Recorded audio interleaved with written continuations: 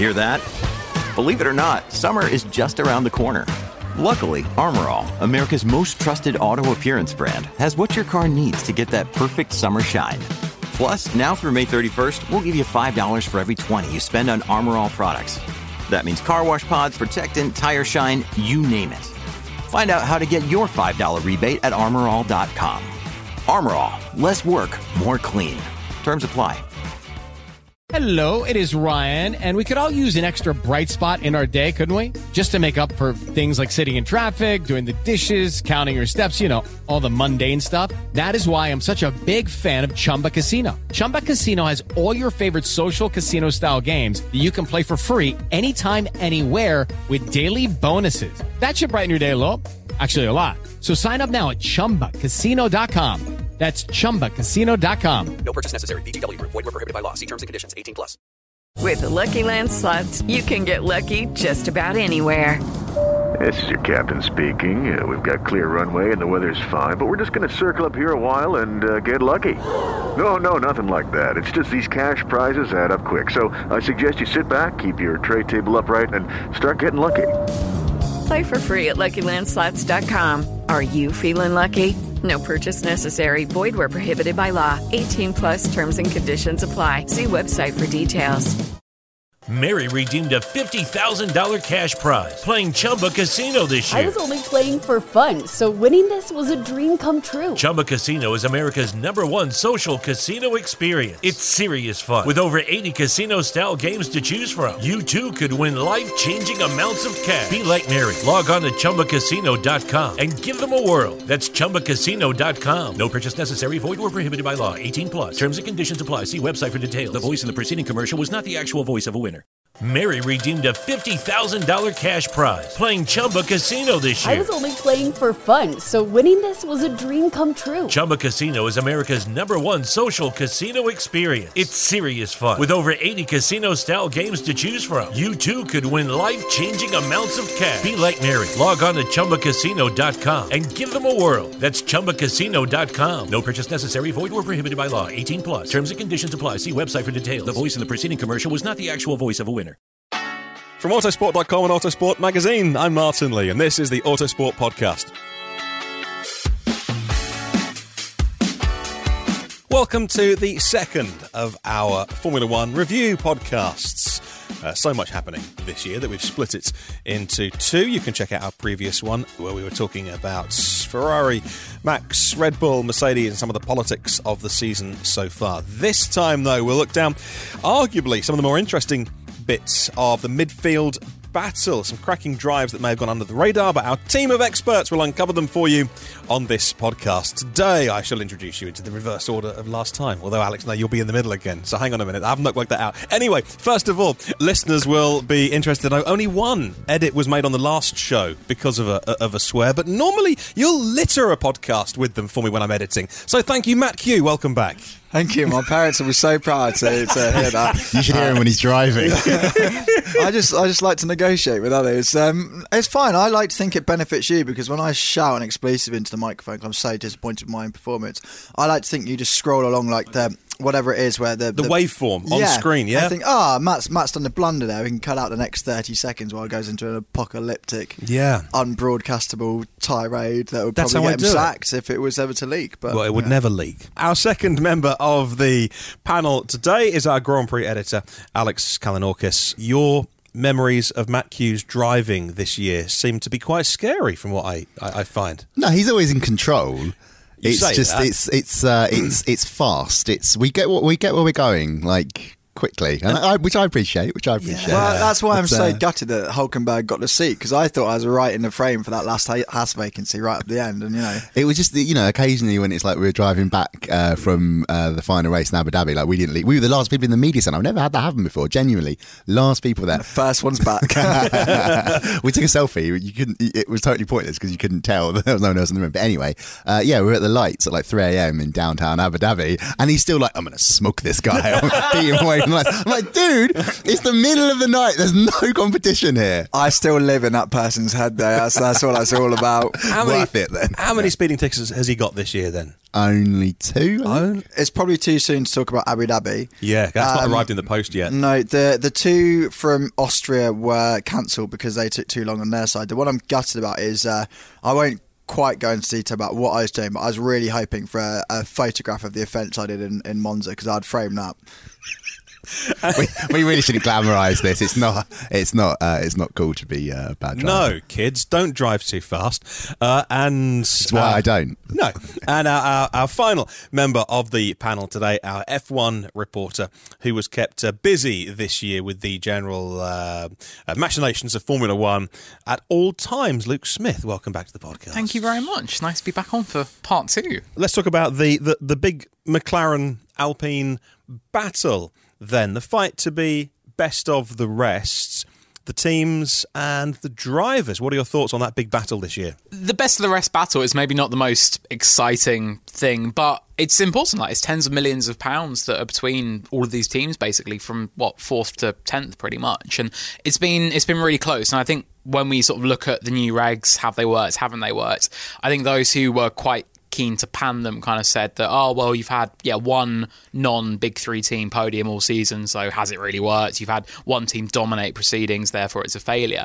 And I completely disagree with that. I think that it's going to take time for that convergence to happen. The big teams always have some kind of advantage at the start of a reg cycle. And if you look at the battle from 4th to 10th, it was actually quite close. Like, in terms of that sort of bunch together, like, there were races where, Alex Albon would get ahead and he'd keep everyone else behind him or something like that. We saw, Haas on pole position. We saw the AlphaTauris up there every now and then. Aston had this great late season revival. Alfa Romeo started the season so well. In the end, McLaren and Alpine just sort of, they pulled away as the year went on. And I think that both of them did well on a development front, I think particularly on Alpine's side. And Alpine, they struggled so much in pre-season as well. And as we talked about on our Abu Dhabi season review show, I said they're going to finish 8th this year and be the biggest disappointment. And they finished 4th. They came back very well, and they were very keen to point that out to me. But fair play to them. They really turned things around very, very well. And I think for Alpine, although there wasn't a podium this year, I think they did make a real decent step forward compared to last season.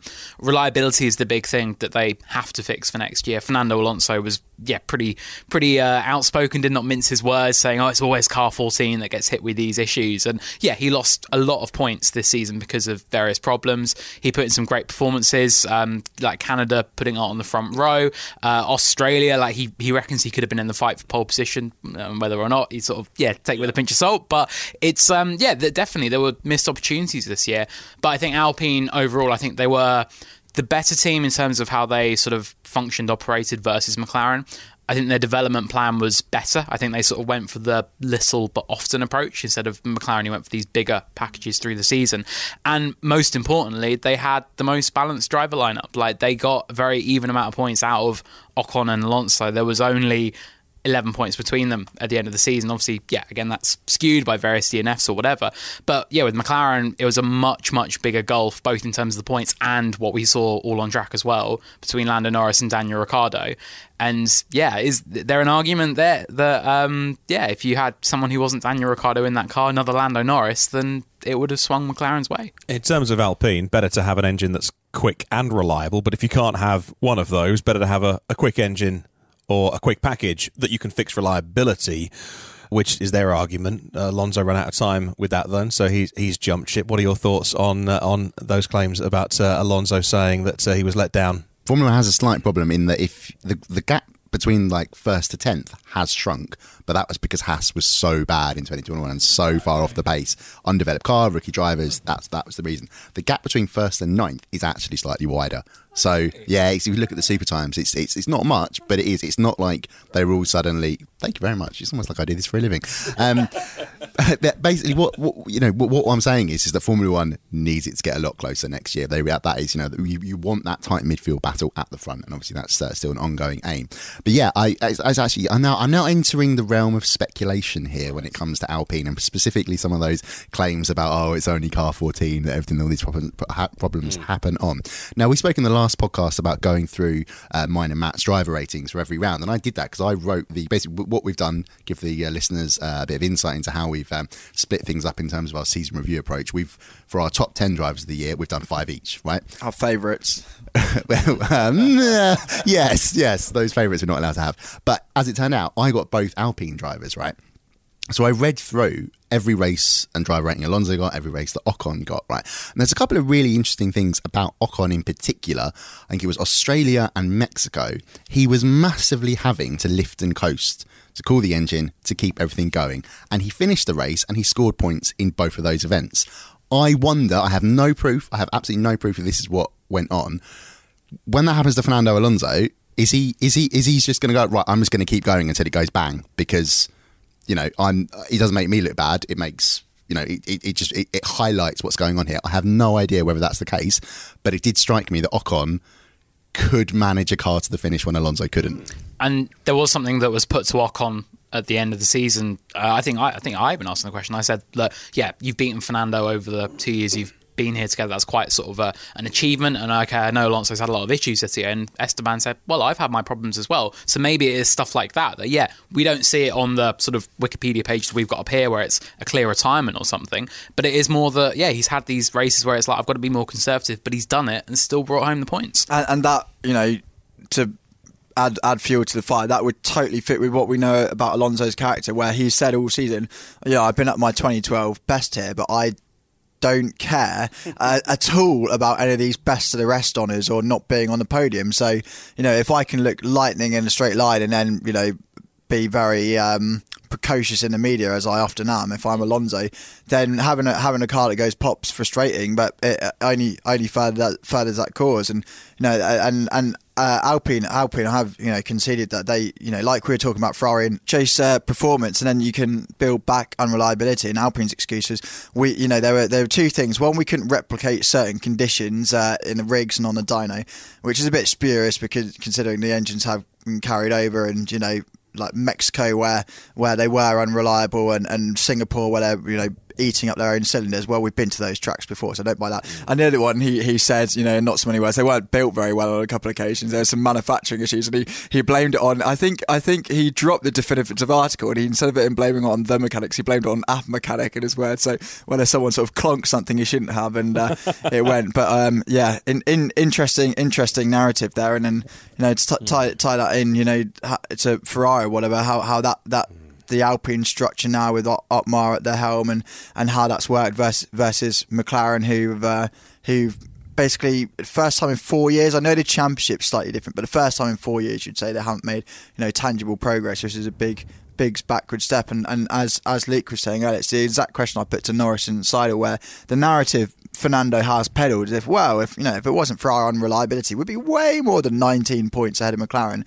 Well, yeah, but if Daniel Ricciardo had scored more than 37 points compared to Lando Norris' 122, then there wouldn't be a fight for fourth in that respect either. So a bit of good hyperbole from both sides, I think. Yeah. When you put it like that, that points difference.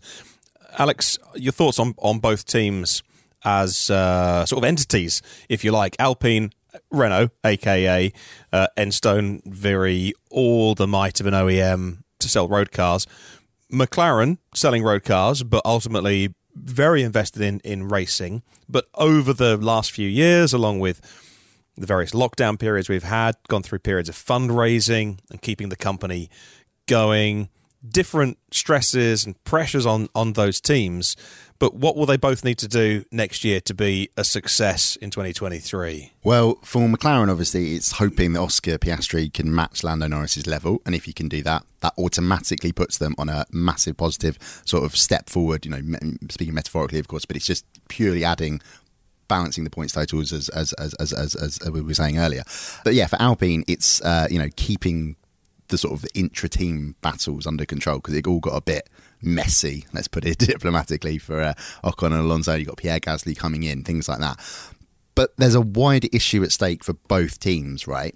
In that Formula One is now sort of saying, we can't do all that much more to help you guys, right? We've got a cost cap. We brought in new cars. That was your big opportunity. Change, you know, the big reg change, things like that. There was everybody's been saying for about 18 months now, the big teams, Red Bull, Mercedes, Ferrari, they're going to keep a certain advantage because they were winning in the previous era. You can't just lose that accrued success sort of wealth, that knowledge. That I don't mean like money, even though they did obviously gain more in prize money. I mean literally just the knowledge of how to win, right? They're not going to lose that, so they're going to keep that additional benefit. But F1's point is teams such as Alpine and McLaren, extremely successful championship winning squads quite a long time ago now.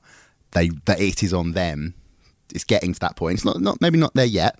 We know McLaren's got a new wind tunnel coming. That's going to be a couple of years before we see the benefit of that, things like that. But now's your time to really get back in there. Luke, what are your thoughts on what defines success?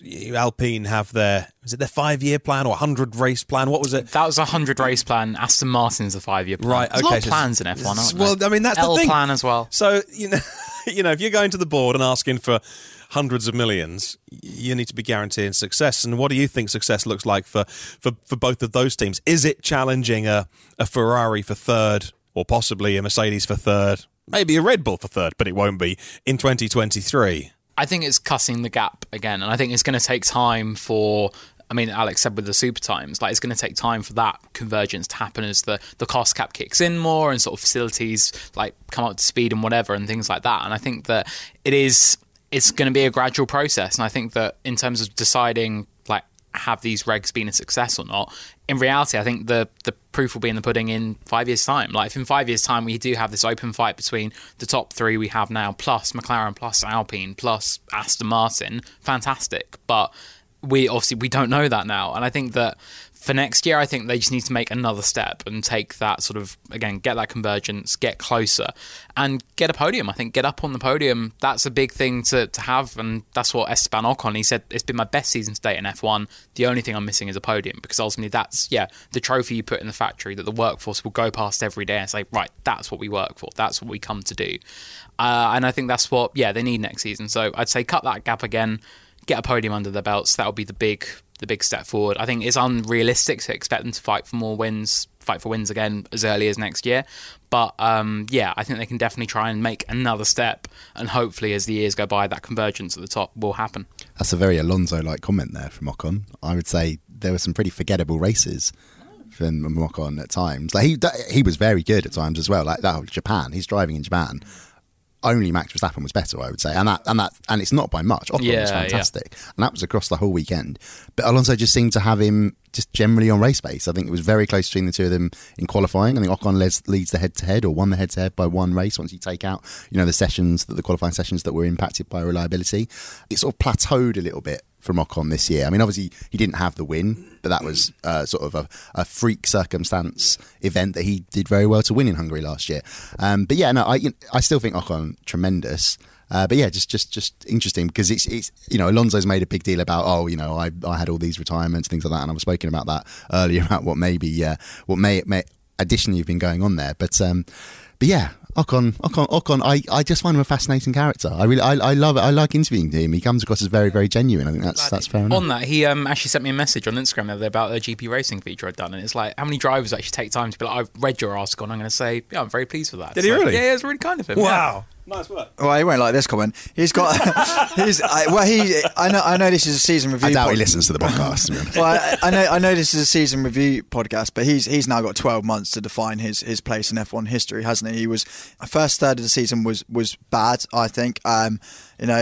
I know he's under a long-term contract, but sources at Alpine say that he was making a case for his future there. That he knew he was underperforming, and it's understandable that when Ricciardo left the team, there are questions about is he capable of being a team leader? But those 2 years later, he's facing those same questions, and now obviously write all we want about the fractious relationship he has with Gasly.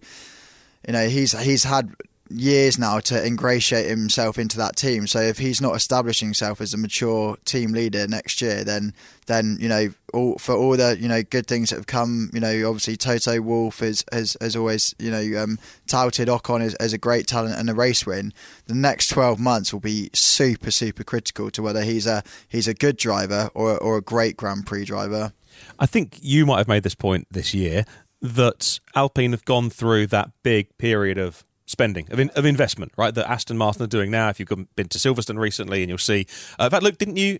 Yeah, I've been to that factory. You went to, you had the hard hat on and the steel toe cap boots. I thought I pulled it off quite well, actually. Did, yeah. It was a little YMCA, but I thought it was good. Thanks, Martin. It was. Yeah, it was. And again, it is that kind of go back to the 5-year plan versus the 100 race plan or whatever. It is that sort of long-term vision saying we're not going to win this year. We know that. And it's about what we do down the line. And yeah, that's what Alpine have been doing over the years with this investment. And it needs to start paying off soon. And with Aston Martin, yeah, in a couple of years' time, they need to be right at the front and winning.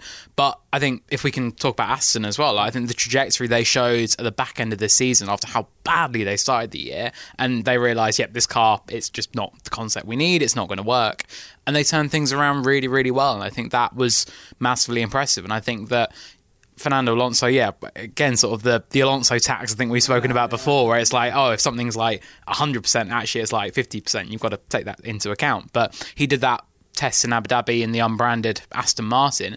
And he said, like, I'm so happy. Like, and he really made it sound like I've made exactly the right call jumping to this team when I have. And I think that it's interesting. Yeah, they're on this upward trajectory.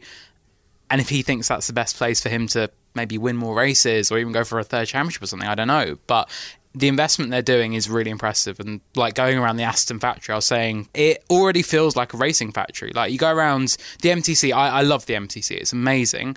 But it's all a bit spick and span. It's like you don't want to sort of like, I don't want to get anything mucky or sort of like oil anywhere or anything. Whereas you go around Mercedes or Red Bull and it feels like a racing factory.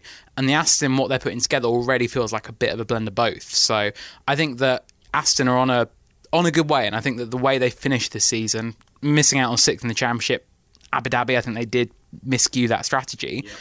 But I think they can be really pleased with how they turn things around. And next year, they could well be in that fight for best of the rest honours, I think. Yeah, you're right to point that out with the developments that Aston made working. Like that doesn't necessarily happen at all the teams. Like they made tangible progress forwards, and that car was so bad at the first part of the year. Like it was just shorn of downforce compared to its rivals. Australia, look at Vettel crashing twice, Stroll having those incidents. You know, it was a bad start. Baku, I think he managed it 3 times in a day. Yeah. I remember in Melbourne Airport we were flying home and we were talking about Aston Martin. I was like, what if they don't score a point this year? And again, that was maybe a bit cynical, and maybe same with Alpine at the beginning of the year where I was like, oh, doomsday.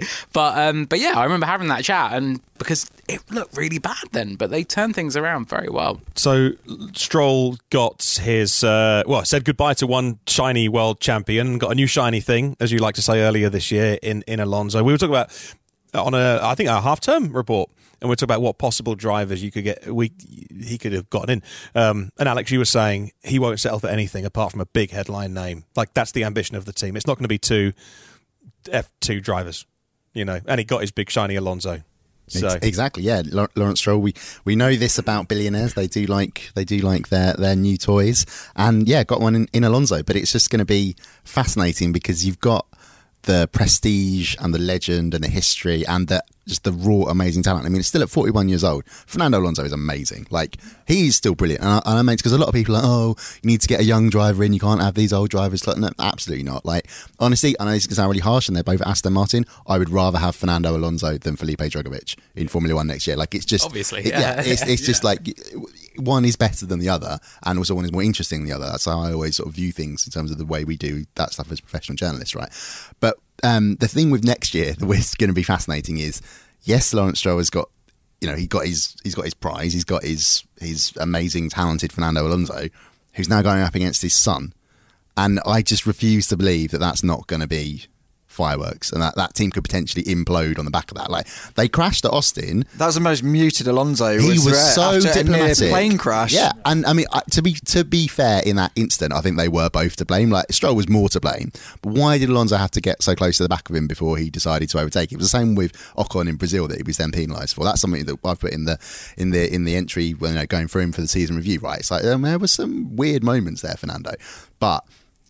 You know, how is Aston going to manage Fernando Alonso being Fernando Alonso when he's fighting with the boss's son? Or if things aren't, if that upward trajectory slows down slightly or doesn't carry on or just doesn't go, you know, as quick as he wants, he's wherever he's been throughout his career, he's not been able to hold back and you know, play the politics game. So 2023, honestly, Aston is going to be really worth watching. Well, you can't manage Fernando Alonso ultimately because I definitely can't. Well, no, nobody can manage Fernando Alonso. If you look at the great world champion drives, Red Bull, Vettel was Rocky, Lewis Hamilton is Bono, Max Verstappen is Giampieri Lambiase. Yeah. Right. Sorry, Say I'm it terrible. quick enough, then. I'm terrible at pronouncing things. You say it quick enough, you pronounce it correctly. But interesting with him, he was chief engineer of the whole Red Bull squad this year, and obviously speaking to Max on the radio, got that promotion earlier on in the season. Yeah. So great drivers are managed at various stages in their career, it depends on their age or where they are,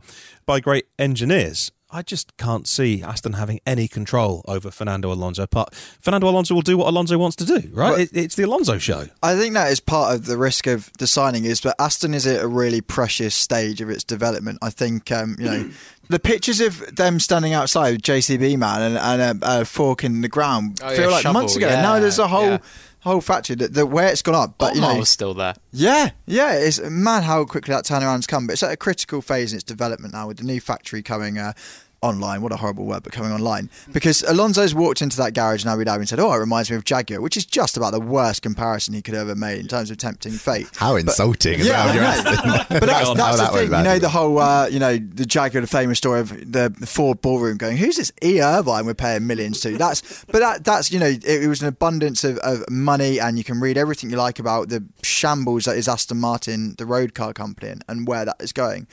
But this year, the dramatic turnaround, and, you talk about Binotto sort of, not wanting to single anyone out or whatever, and it's the team effort. Everyone at Aston Martin goes, the turning point was April when Dan Fallows, former aerodynamicist from Red Bull, joined, and he was given an early release, and he's moulded this car, and he's now super, super critical to where this team goes from here, which is why I think he needs to be allowed a bit of autonomy or whatever, and that is where the Alonso sideshow. Let's the context of Dietrich Mateschitz died this year. He was a fantastic billionaire and did so much for his team, but was quite hands off, and that's what Lawrence Stroll hasn't been so far. But by delegating to someone like Dan Fallows, who's not a Christian Horner, but like that pivotal character, the new signing, whatever. Alonso being such a turbulent force at this delicate phase, that could be sort of to Aston Martin's cost. But since this is a season review podcast, talk about how well they came back, and they were so bad and boring. It was a completely different car concept, and I know that the joke is it was Dan Fallows ex Red Bull, and then it looks like an RB18 after Spain. But in the super times, they were slowest with Williams in the early races. They lost Vettel at a critical phase in those first two races, and not only was the car bad, but they actually started on the wrong development path, so you effectively had to rewrite it. So they've made their big mistake, and if they're growing now, what they don't need is Alonso going, that was a best drive for 15th place you've ever seen, but their team's absolutely ruined it and killing morale, and Lance Stroll also being there. Yeah, it's a good point about having a multiple world champion on your books, which you made on the previous podcast about what Lewis Hamilton did at Mercedes first half of this year, which was really take one for the team, which was absolutely put all of his years of knowledge into working out what's wrong with his car in a way that George Russell couldn't, right? Because he'd come from a car that was pretty bad. And so if Alonso plays that role with one eye on legacy, with one eye on investment into a future business or his clothing line or something, and he's in bed with billionaires, like he's the ultimate chess player. Is there any chance that he'll just kind of play the game for a couple of years and then move on, be that team player? I don't know. I think he's wired so differently just to be a competitive. You get the feeling that if you played a game of football with Alonso, he would just go after every tackle. You can't rule it out because, of course, the suggestion is he's being paid like a lucrative salary. He's a very sensible, very clever guy. You may think, yeah, okay, all right, this is how it winds down, and I'm just going to bank the money and have an easy life. But I don't think you will. I think those exact points you raised, Martin. Formula One drivers, well, all athletes are just wired differently to the rest of us. They don't think about things in the way the rest of us do. Like there's that famous example that's revealed in that Schumacher Netflix documentary recently about Jerez 97. He got back to the Ferrari garage and went, well, what happened there? Yes. And they're like, you turned into him, Michael. No, I didn't. And they're like, no, you did, Michael. And they had to show him the video before his brain would allow him to realise what had gone on. Like these, that's a very extreme example, of course, but these professional athletes across all sports are just wired differently. And Alonso, I think it's really impressive about him. Like his will to win is right up there. It's just his methods and going about it. Like you say, he's a chess player. Like he's made some bad moves, like bad career moves over the years. He has that will always be, looking back and assessing his legacy, that will always be why he is not one of the greatest of the greats, right? So yeah, I think he'll be driven. I think he'll have spectacular moments. It's going to be a story to really watch. And this is what, as Autosport readers, as we were a few years ago before we worked here, and as working here now, and hopefully our listeners and readers enjoy this as well. This is what we like about Formula One, right? Even if Aston Martin isn't winning every race, there's something really interesting to talk about. It would be good if he could buck up the idea of their operations. I think with Aston Martin, like, you know, you can talk about pit stops are never bad, but they're never that quick. But like certain things, you know, how many times were we praising Vettel's race pace because he'd qualified so far out the order because they had messed up tyre strategy and preparation? You know, they have this really bizarre thing where for every race they insist on having scrubbed tyres already, and you know they keep doing it relentlessly, but it just, brass tacks is that there are 10 teams in Formula 1, 9 do one thing, Aston Martin do the other. It's not paying off. I think you've spoken to a Solar in Pirelli and said, why are they doing it? He's like, we make the damn things and we don't know what they're getting out of it. And it's just little things like that. There's rough edges, and that's where Fernando Alonso can do this wealth of experience and be like that talismanic finger. A talismanic finger. That sounds really... Wow, okay. Yeah. Autosport After Hours.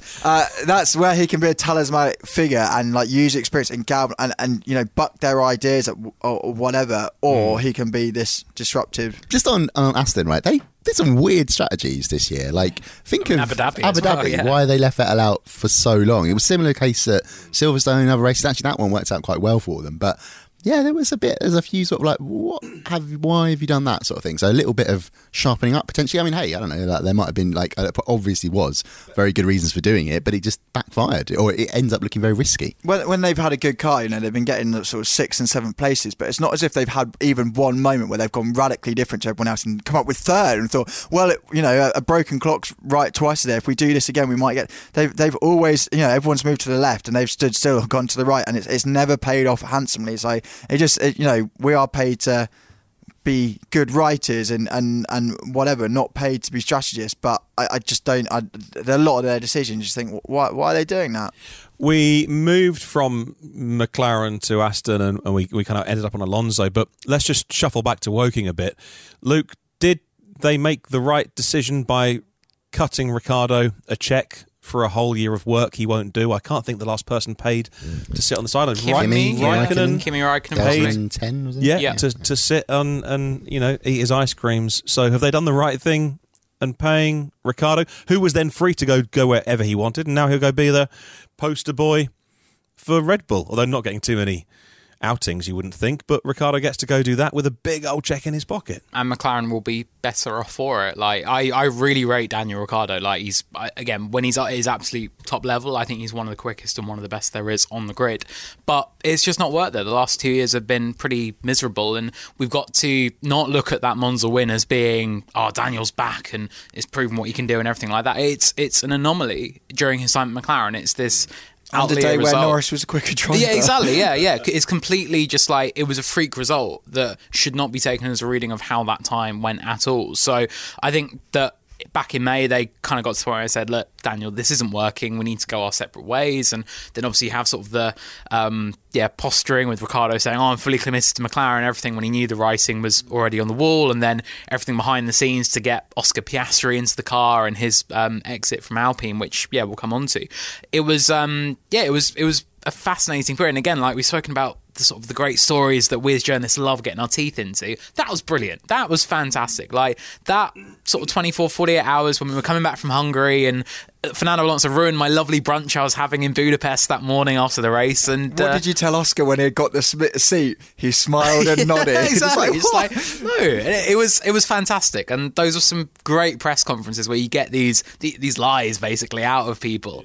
And but that's why we love our jobs. But yeah, it was the right call for McLaren to go their separate ways with Daniel Ricciardo.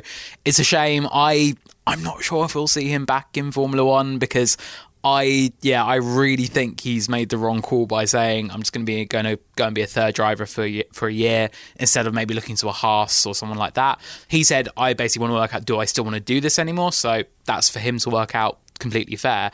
But I think in terms of his sort of future career prospects, like, yeah, obviously your off-track life, real life is more important than what you're doing on track and that. But yeah, I'm not so sure we'll see Ricciardo back racing in F1, unfortunately. But it was the right call by McLaren. And from what we gather, he's not, tested reserve driver as in number 3rd in line. He is more of a PR piece. Ambassadorial, yeah, that's the right thing to say. Well, he's got to decide whether he wants to turn up to 18 races next year or 5 of them, including Las Vegas, and that's something he said openly, which is why. Wow, that's part of the. Not it's not by no means a predicament, but that's why there is that nuance in his job role for next year, so they can keep Liam Lawson on board, because he will be at more races than Ricciardo. He's the whole thing about where Perez is going through a sticky patch and Ricciardo's brilliant in the simulator and has done a few replicating crashes with Lewis Hamilton like Alex Albon did or something like that. That is,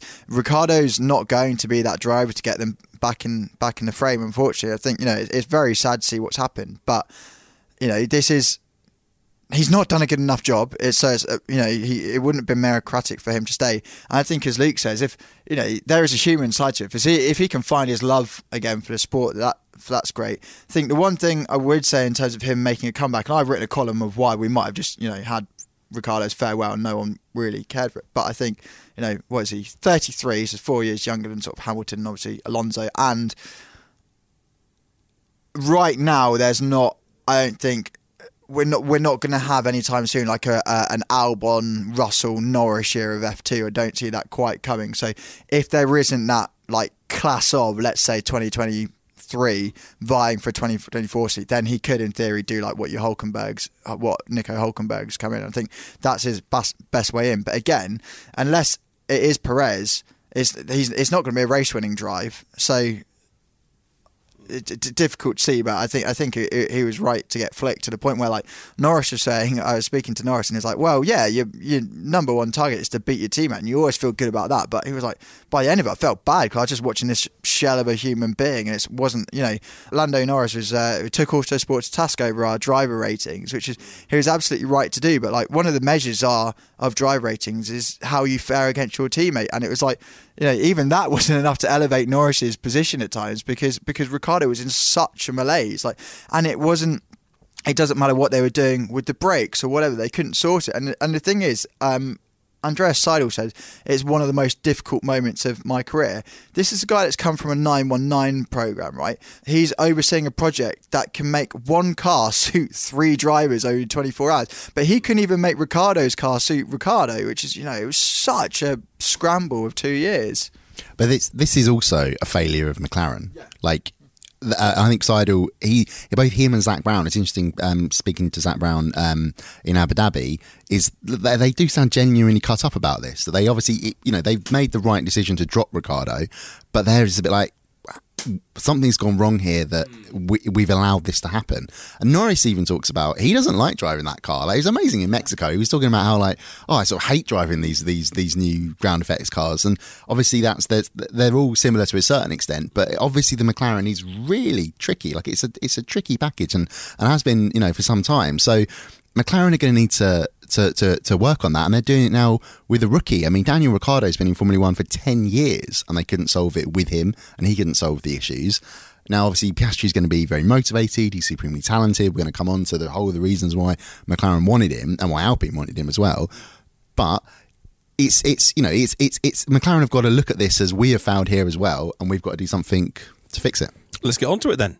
Piastri Gate. Piastri Gate, whatever you want to call it. You called it. Wow, it was that was wild. It was really wild, and I think it really just showed the not fickle nature of Formula One, but just how sometimes the ruthless nature. Surely. Definitely. I think it was just how amazing how in the space of 48 hours Alpine let a 2-time world champion and their past. It was spectacularly bad. Yeah, and their future slipped through their fingers without even realising. On both occasions, they were like, yeah, we got it all sorted and whatever.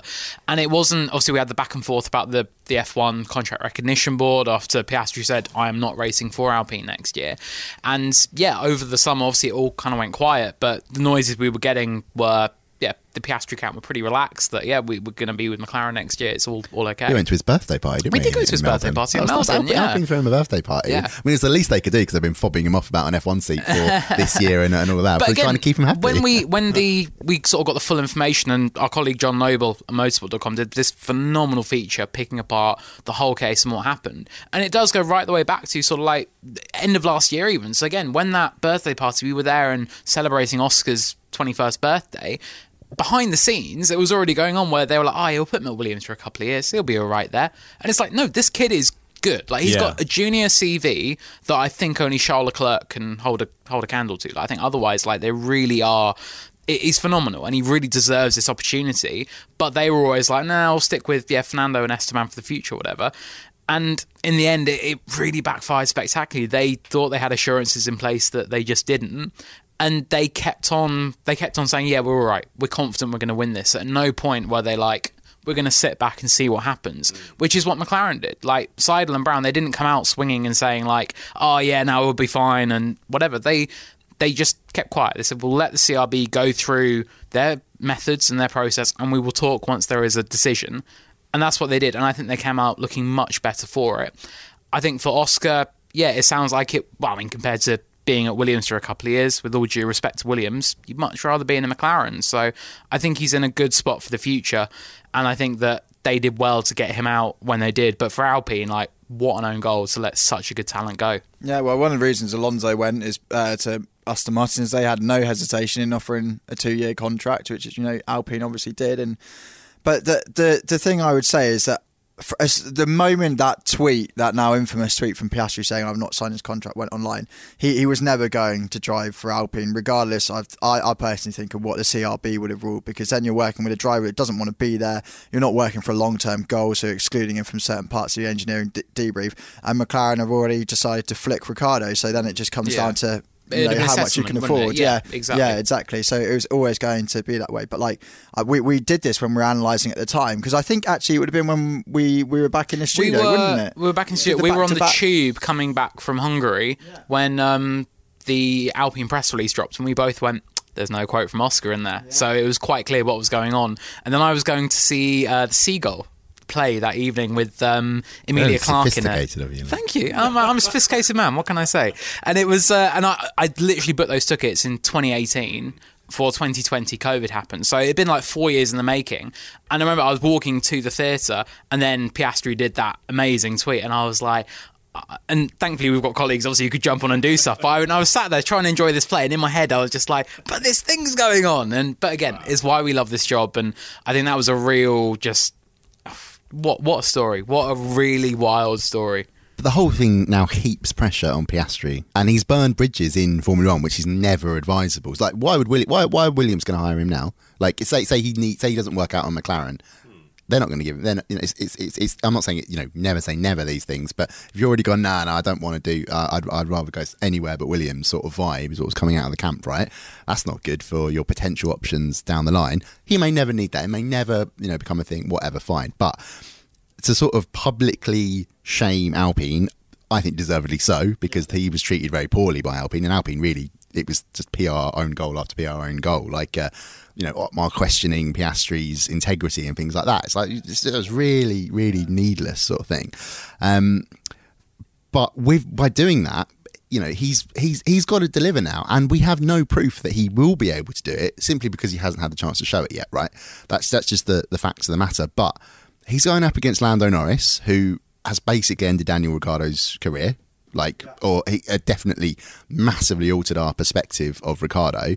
And that's going to be a really hard job. We know how good Lando Norris is. And we've just spoken about how that McLaren package is really difficult, so difficult that Ricciardo couldn't deliver in it. It's going to be really hard for Piastri. But, I'm sure I have, as you said, look, you mentioned his junior career, he can deliver, and he can deliver like way above what people expect. There was like Mark Webber had a 4-year plan for him to get through F3 and F2, and he did it in 2 years. So the pressure's there. People like us, people like me are saying, Oscar, right, here you go, here's your chance to prove us wrong. He'll probably do it. I think back in 2018, we put Charles Leclerc in the top 10 of Autosport's top 50 drivers, and people were going like, huh? What have you done? And it's nice when you get it right occasionally, and it pays off. But he is that good.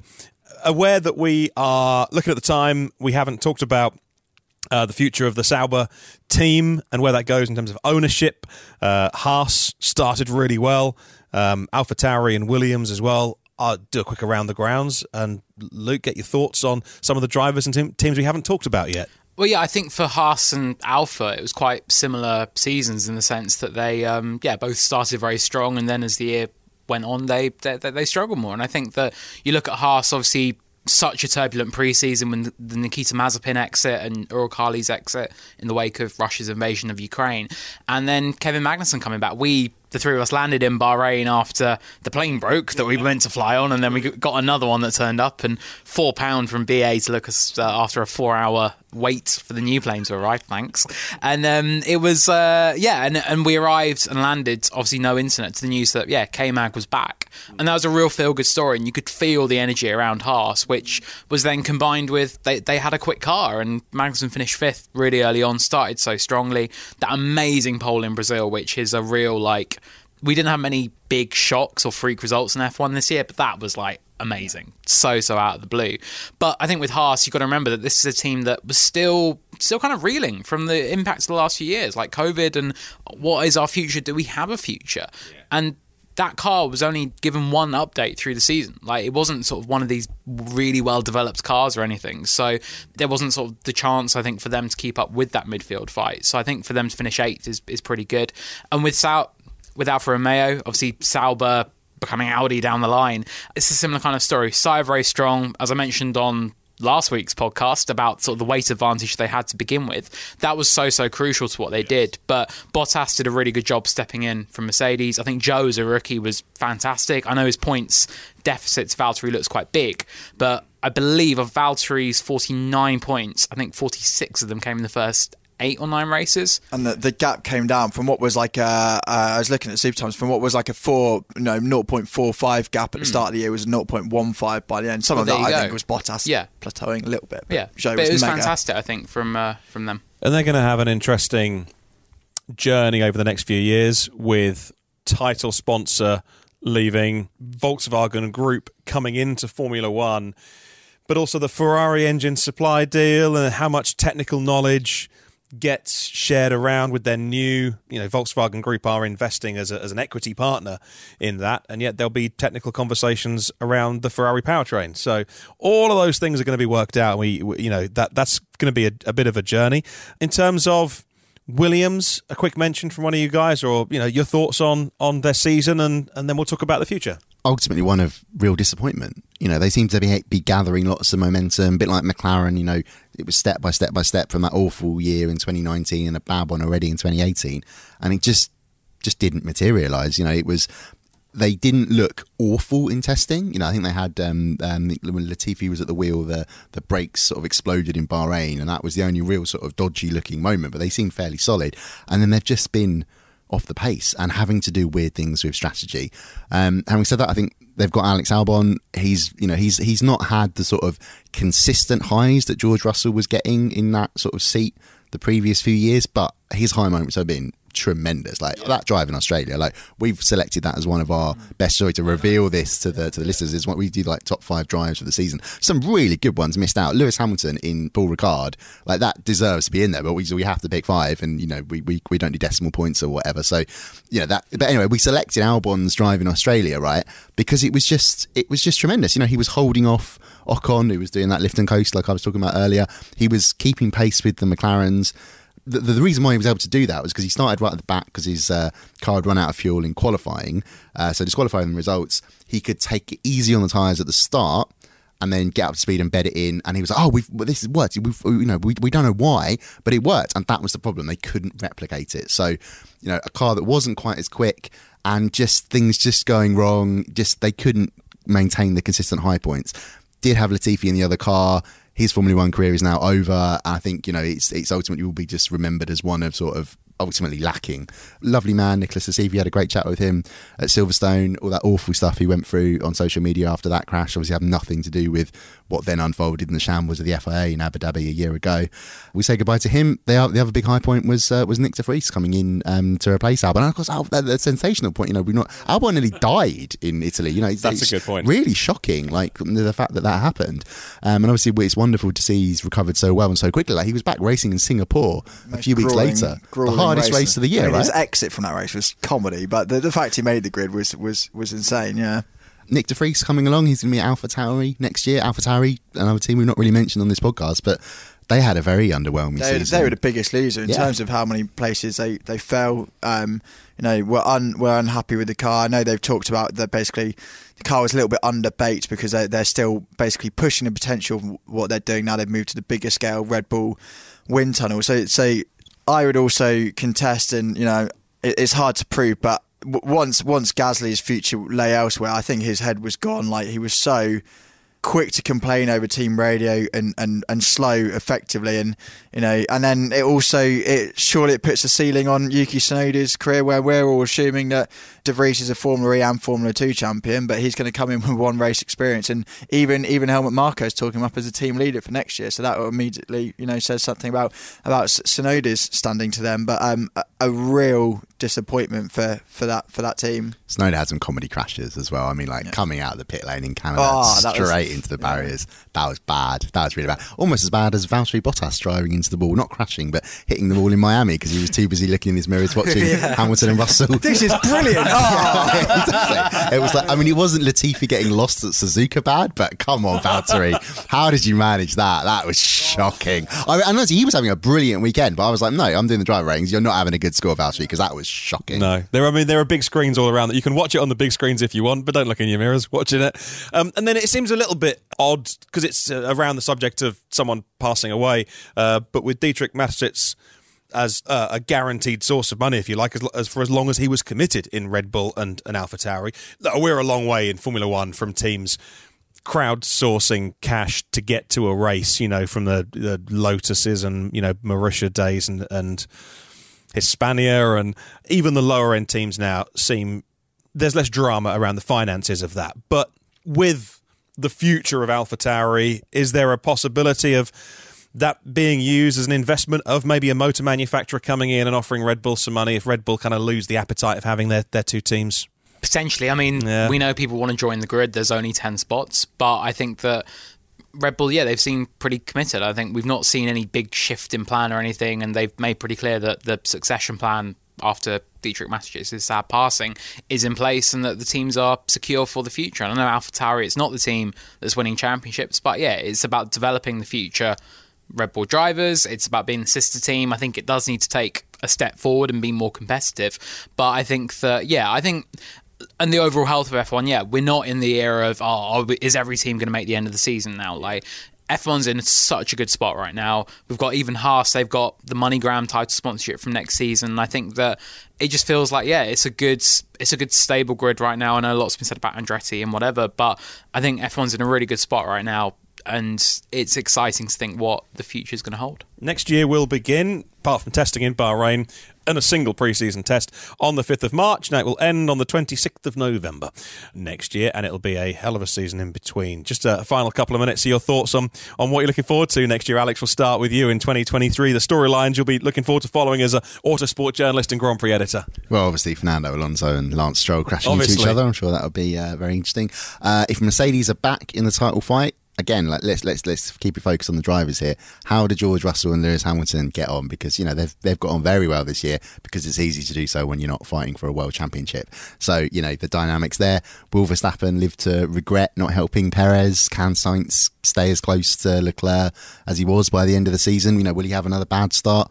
Will Ferrari be able to change? I mean, honestly, Formula One is in such a good place because we're able to talk about something at every team, and it's all tremendously interesting, which just seems to be my favourite word in every podcast. Matt, what are you looking forward to next year? I'm expecting something massive around Lando Norris, because as the later we get into 2023, the more they'll get an idea about, the 2024 car, which is the first one with the wind tunnel, and he's now looked at everyone he's either chummy with or racing alongside. He's now won a race with Carlos Sainz and George Russell, and you've got obviously Max Verstappen.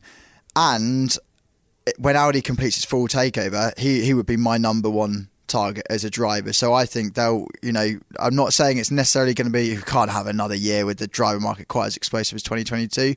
But I think if there was something seismic, I think Norris could potentially be at the centre of it. I think it's a massive year for how his patience is tested at McLaren.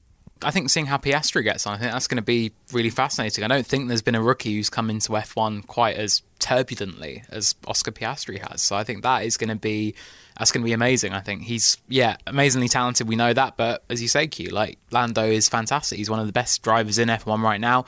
Yeah, if I were Red Bull, I'd be saying, oh, damn, I shouldn't have signed that long-term contract with Perez, because, could I maybe gone for Norris in some way? Piastri, there's going to be a lot of focus on him, and I think that it's going to be really, really cool if he can step up and sort of show all this talent he's put through the junior categories and deliver. So that's going to be really good. And I think, you say a lot of races, 24 race calendar, 23, they're looking at that replacement for China. Kind of hoping they don't. It'd be quite nice to have that bigger break, I think. And Vegas, I mean, that's a big story for Formula One. It's, again, showing where F1 is going. It's about entertainment. It's about having these events as opposed to races, maybe. And I know that purists may not like that in the same way, and that's fine. But I think that there's room for both, and I think that's going to be a real sort of statement event for where F1 is. One of the big controversial moments of 2023 will be when Q and I have to fight over who goes to cover it. Don't know how we're going to decide. Well, Vegas. Well, which one of us? We're not sending everyone to Vegas. I don't think we can afford to. I think not because we're lacking funds, just because of how much it costs just to get there. Right, sorry. I'm sure we'll come to some amicable agreement. I did Saudi Arabia last year. Yeah, I know that. I understand that. I'm going there this year. That's fine. That one's already agreed. I'm not reneging on that. It will be interesting on Piastri because there's an argument that he's got nothing to compare it to. So one of the reasons that I have loved this modern era of Formula One is because you've got young drivers proving themselves, and Max proved himself against Lewis Hamilton. But still on the grid were Kimi Räikkönen, Sebastian Vettel and Fernando Alonso. So you had great young drivers and you had world champions on the grid, which is, it's changing inevitably. But one of the things about Piastri is because he's got no history, he could just come into the team and think, well, this is how it is. So this is how life is now. Whereas some drivers go, well, I preferred, some drive. Well, I liked it when it was like this. And you wonder, well, they're all experts at learning, teaching an old dog new tricks. But you think, well, a young driver's got just pure focus on this is how the car is. So I'll just learn to drive this car. So super interesting. Guys, thank you very much. I will let you all go and enjoy your Christmases and New Year's. Thank you very much for taking part in our two-part season review on the Autosport podcast. We would love to hear from you, obviously in all the usual social media places, which is my lazy way of not reading out everyone's Twitter handles. But thank you very much for listening, and we'll catch you on the next one.